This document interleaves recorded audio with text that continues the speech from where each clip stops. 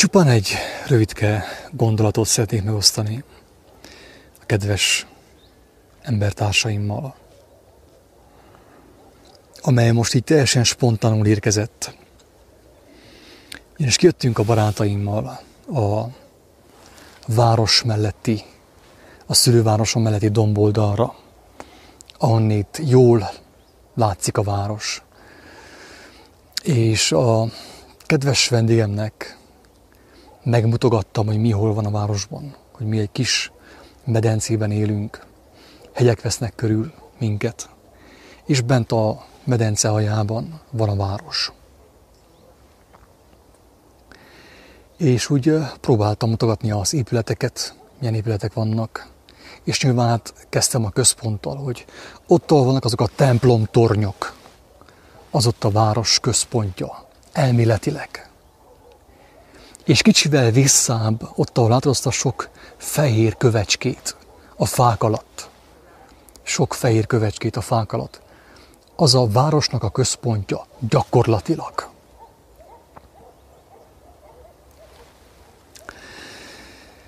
Az a szó, hogy központ,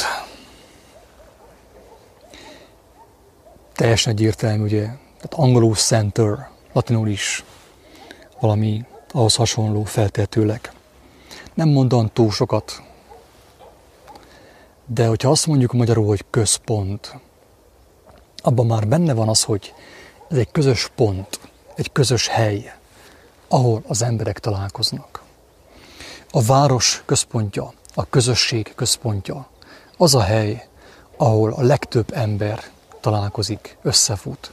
Az, ami közös érdekeltség, ugye, közös érdekek, ahol találkoznak, központon.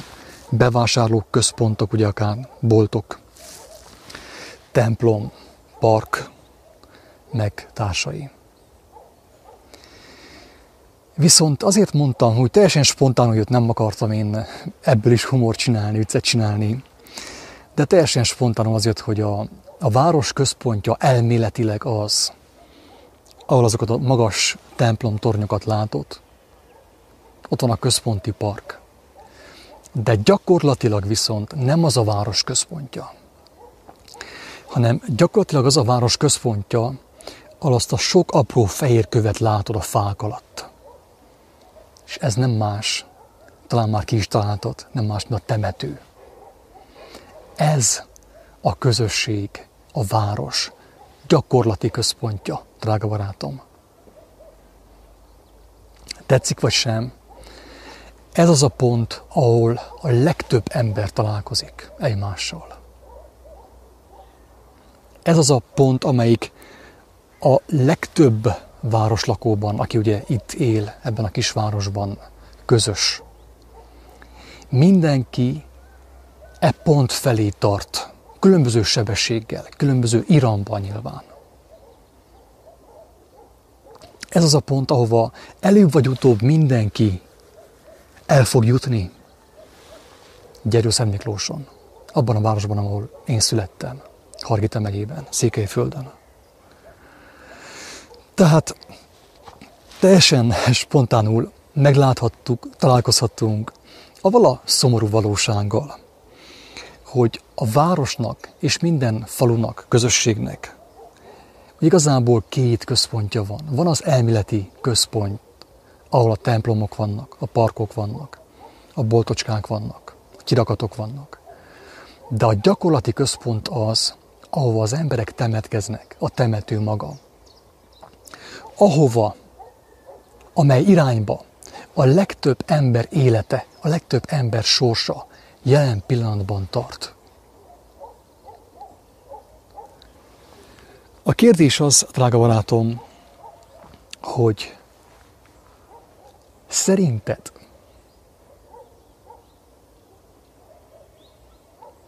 csak erről szól az élet? Nem túl egyszerű, nem túl primitív, nem túl lebutított az az élet, amelyik arról szól, hogy megszületünk mindannyian. Felnövekedünk, megkapjuk a programozást a társadalomtól. az iskoláktól, a különböző oktatási, közoktatási, közbutitási intézményektől. És szépen, lassan, de biztosan kimegyünk a temetőbe. Aki ismeri a kiáltószót, aki ismeri a Facebook oldalamat, tudja, hogy a Facebookot és az internetes felületet azért üzemeltetem, hogy én elmondjam kedvesen, szeretetteljesen, hogy nem feltétlenül szükséges, hogy az embernek az élete megálljon, véget érjen ebben a központban, a gyakorlati központban, a város gyakorlatilag központjában, ugye. Van tovább is, drága barátom. A temetőben úgy néz ki, hogy előbb vagy utóbb te is el fogsz jutni. Sajnos azt sem tudjuk, hogy egész pontosan mikor. Nincs garancia arra, hogy meg fogod érni a 70 évet, 80 évet. Mint mondtam, múltkor a Vásárhelyi Kórházban tudomást szereztem arról a szomorú, szörnyű tényről, hogy 2-3-4 éves gyermekek szenvednek leukémiában, és ketyeg az óra. Nem sok van nekik már hátra. Nincs garancia még arra sem, drága barátom, hogy a ma estét meg fogod érni. Lehet, hogy még ezen a héten eljutsz a város, vagy pedig a közösség gyakorlati központjába. De viszont tudnod kell, hogy ott az élet nem ér véget, csak a fizikai létezés. Maga a test intenzív rothadásnak indul. Lebomlik. De viszont egyre nyilvánvalóbb, lassan most már mindenki számára, hogy az élet nem ér véget a fizikai halállal. És a földi élet, a fizikai élet igenis fontos szerepet játszik abban, hogy a lélek milyen irányba megy tovább, miután letette ezt a porhüvelyt.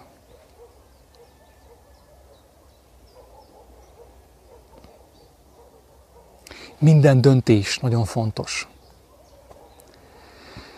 Az egyedüli mesterem szerint, Krisztus szerint csak 2 út van, középút nincsen. Van egy széles, tágas út, amelyet a legtöbb ember megtalál, mindenki megtalál, sőt, úgy igazából mindenki arra az útra születik rá. Én is erre az útra születtem rá.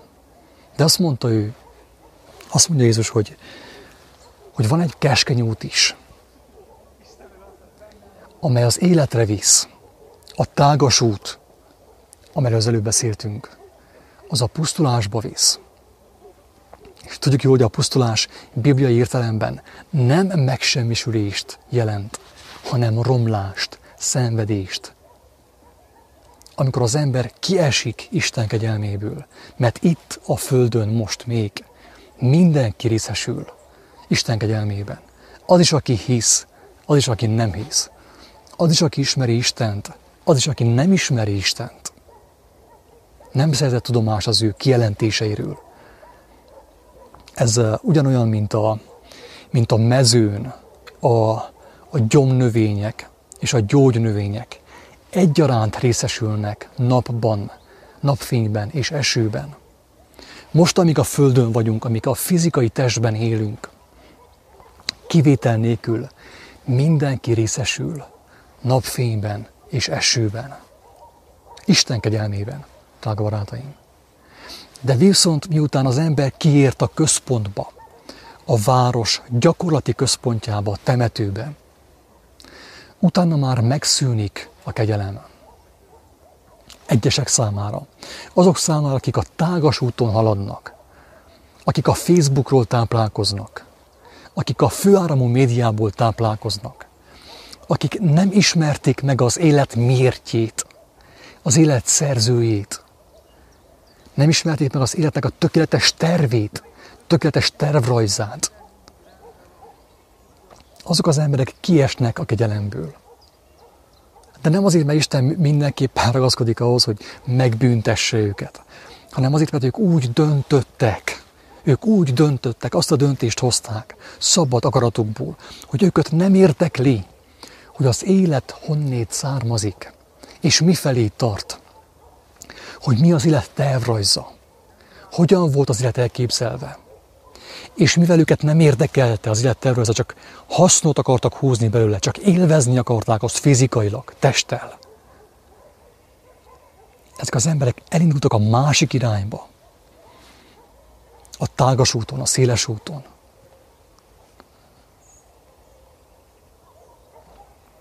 Ennyire egyszerű a képlet. Aki nem kíváncsi az életnek a mértjére, a forrására, a hogyanjára, a céljára, teljesen biztos, hogy a másik irányba megy, a másik úton halad. A tágas úton. Ha nem kell nekem az élet szere,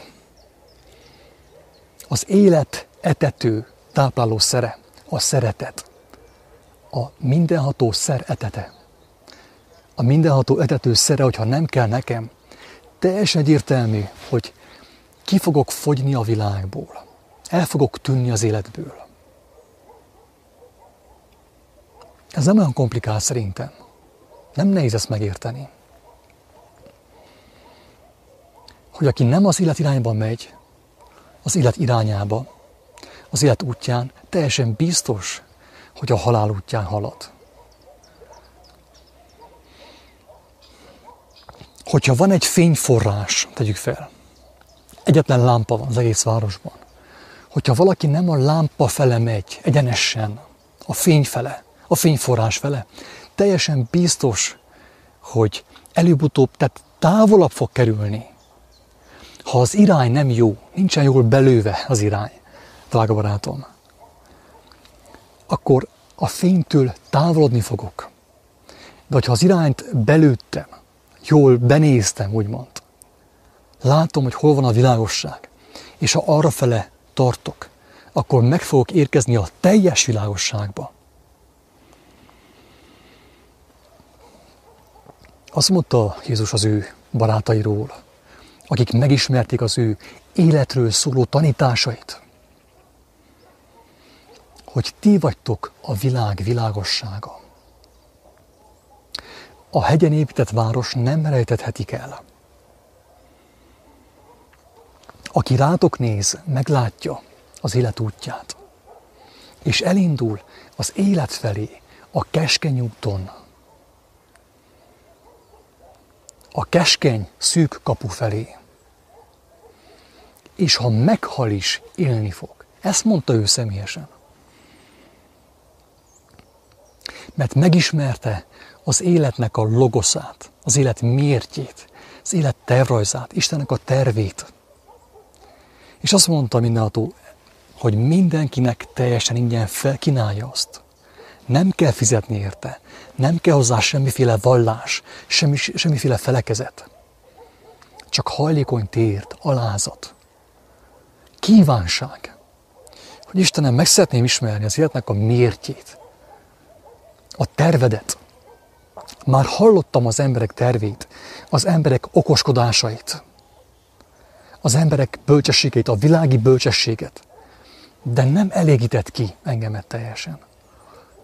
Szeretném megismerni azt a látásmódot, azt a tervet, azt a tervrajzot, azt az intelligenciát, azt a bölcsességet, ami örökön volt, öröktől fogva volt.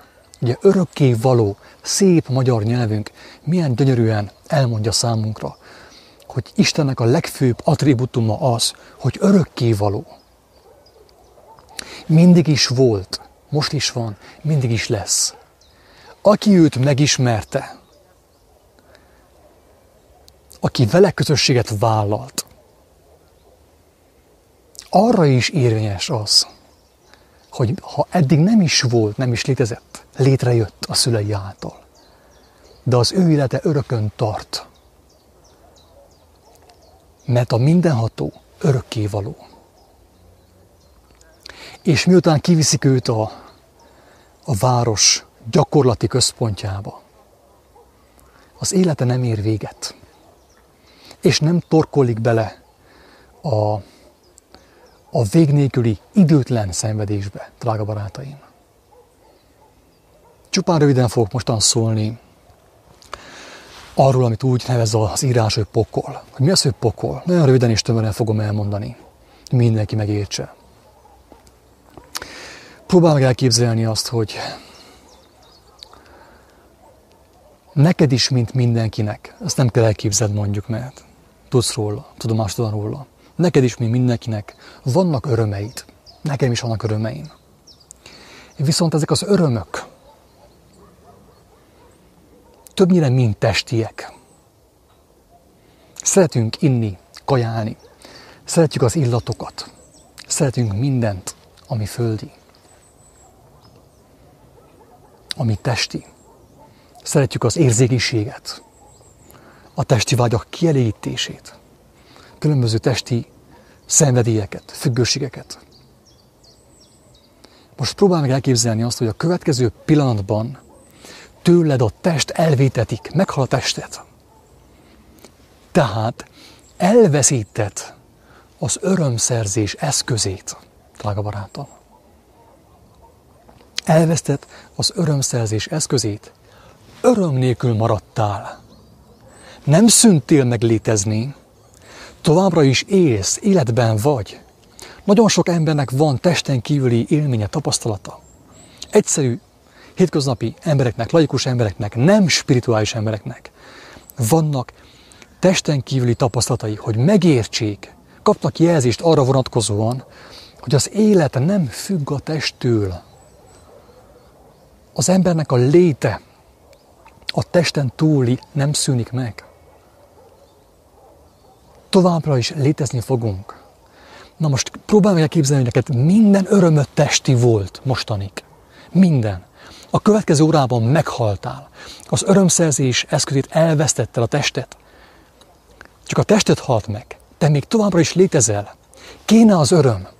Kéne a cigi. Kéne a kávé. Kéne a sör. Kéne egy jó kis szex.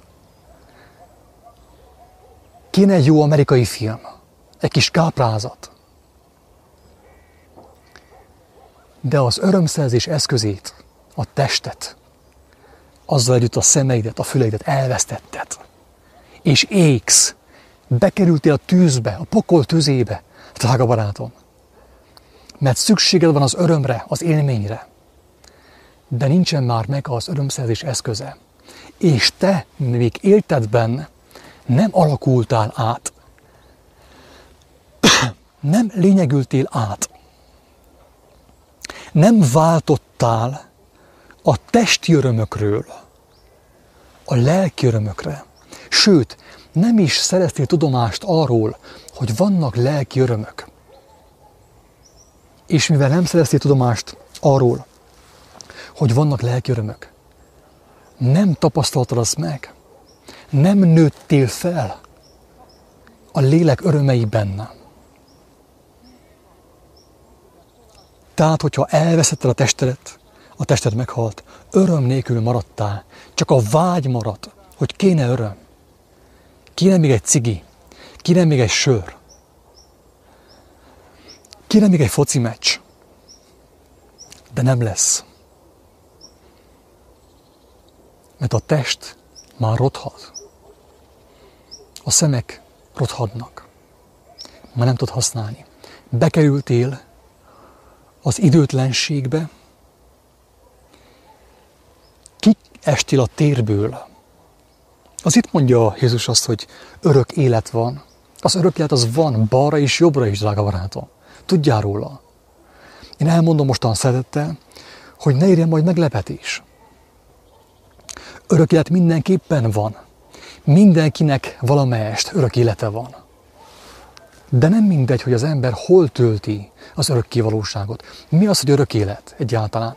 Az, hogy kikerültünk, kijutottunk a tér és az idő korlátaiból. Itten most van tér, van hosszmérték, van szélesség, hosszúság, magasság. van le és fel, balra és jobbra. De ott nincs. A térből kikerültünk. Amikor kimentél a temetőbe, a város központjába, ahol minden ember találkozik, előbb-utóbb. Utána kiment a te létet, a te életed kiment a tér fogságából. Az időrapság, ott már nincs idő. Ott már örökké valóság van. És egyáltalán nem mindegy, drága embertársam, hogy hogyan léptél be az örökké valóságba. Milyen lélekkel, milyen nemű lélekkel mentél be oda. Olyan lélekkel, amely már éltében, a fizikai testben már behangolta magát, ráhangolta magát a lélek örömeire. Az Isten adta lelki örömökre. Vagy olyan lélekként mentél be az örökké valóságba, amelynek minden öröme testi volt. Testhez kötött volt. Ez maga pokol. Röviden és tömören. El szeretném mondani neked, hogy nem tudhatod, hogy mikor kell kimenned a város központjába. Az, hogy mikor mész templomba, Isten tudja. Ha vallásos vagy, akkor minden vasárnap. Gondolom én. De a város gyakorlati központjába, a temetőbe nem tudhatod, hogy mikor visznek ki. Lehet, hogy 3 nap múlva. Ha ma meghalsz, akkor körülbelül 3 nap, és már el vagy temetve, el vagy ásva. Gondolkozz el azon, hogy van-e garanciád neked arra, hogyha kivisznek a város központjába, a temetőbe, neked továbbra is lesz örömöd. Lesz békességet, és nem kell égjél a vágytól. Hogy kéne még egy kis öröm, testi öröm, de már nincsen test, nincsen már tested.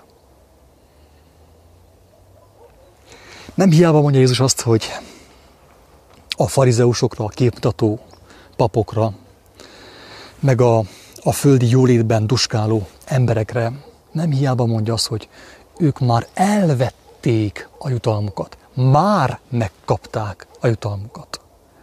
Ők karommal, ugye, erőszakkal elvették a jutalmukat.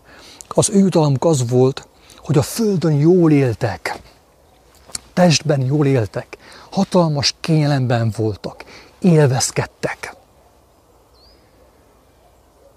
És pont ennek köszönhetően, ennek a magatartásnak köszönhetően nem ismerték meg a lelki örömöket, nem ismerték meg a szent lelket, avagy Istent.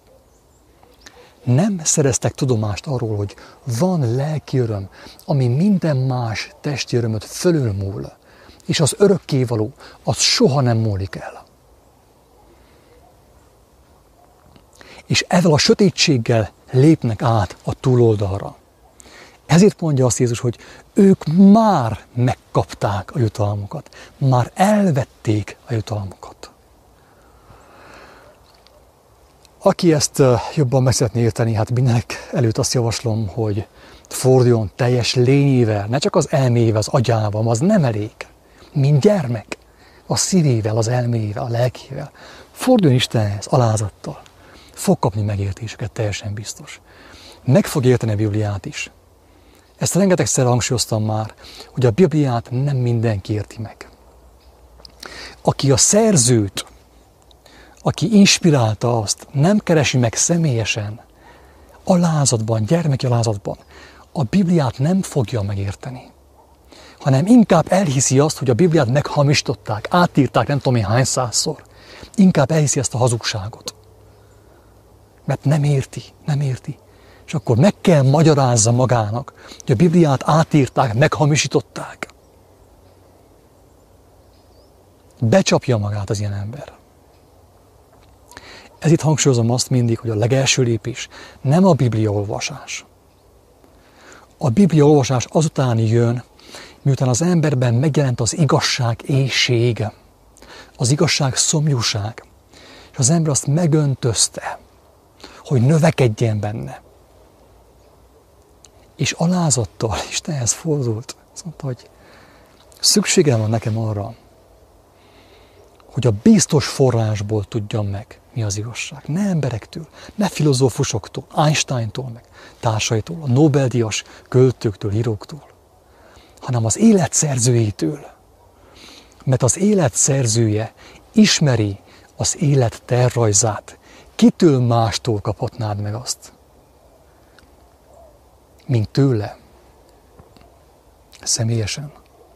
Ez az, amit elvesznek tőled a vallások, a katolikus vallás, a hit gyülekezete, a baptista, az ortodox, az összes, a hindu, buddhista.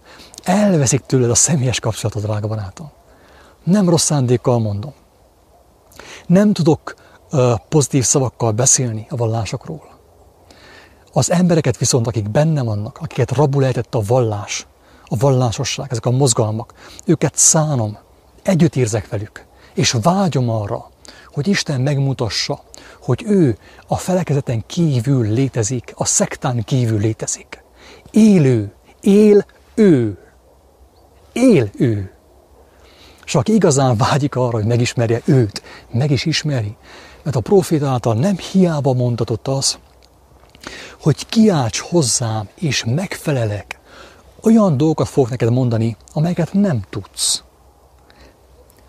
Hatalmas, nagy, megfoghatatlan dolgokat fogok neked mondani, ha hozzám kiáltasz. De ehhez kell a gyermeki állapot, a gyermetek lét, a szerítség, az alázat, az igazság, vágy és éhség. Ennélkül nem megy. Ennélkül mindenki csak a temetőbe fog menni.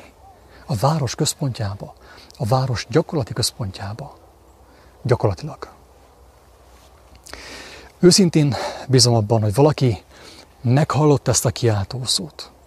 Nem csak hallgatta, nem csak fülelte, hanem meg is hallotta a lényeget. És most, amíg nem késő, most kiált segítségért. Mert a holnap az nem biztos, még a ma este sem biztos, drága barátom, számodra. Számomra sem, nyilván. De van neked garanciád arra, hogy miután kimentél a város központjába, temetőbe, a te lelked az élet, örök élet irányába fog tartani, meg fog újulni, felemelkedik, és nem pedig lefele fog süllyedni a tűzbe, a kioldhatatlan tűzbe, ami abból származik, hogy nincsen már test. A vágy megmaradt, a testi vágy, de test már nincs. Isten áldjon mindenkit, sziasztok!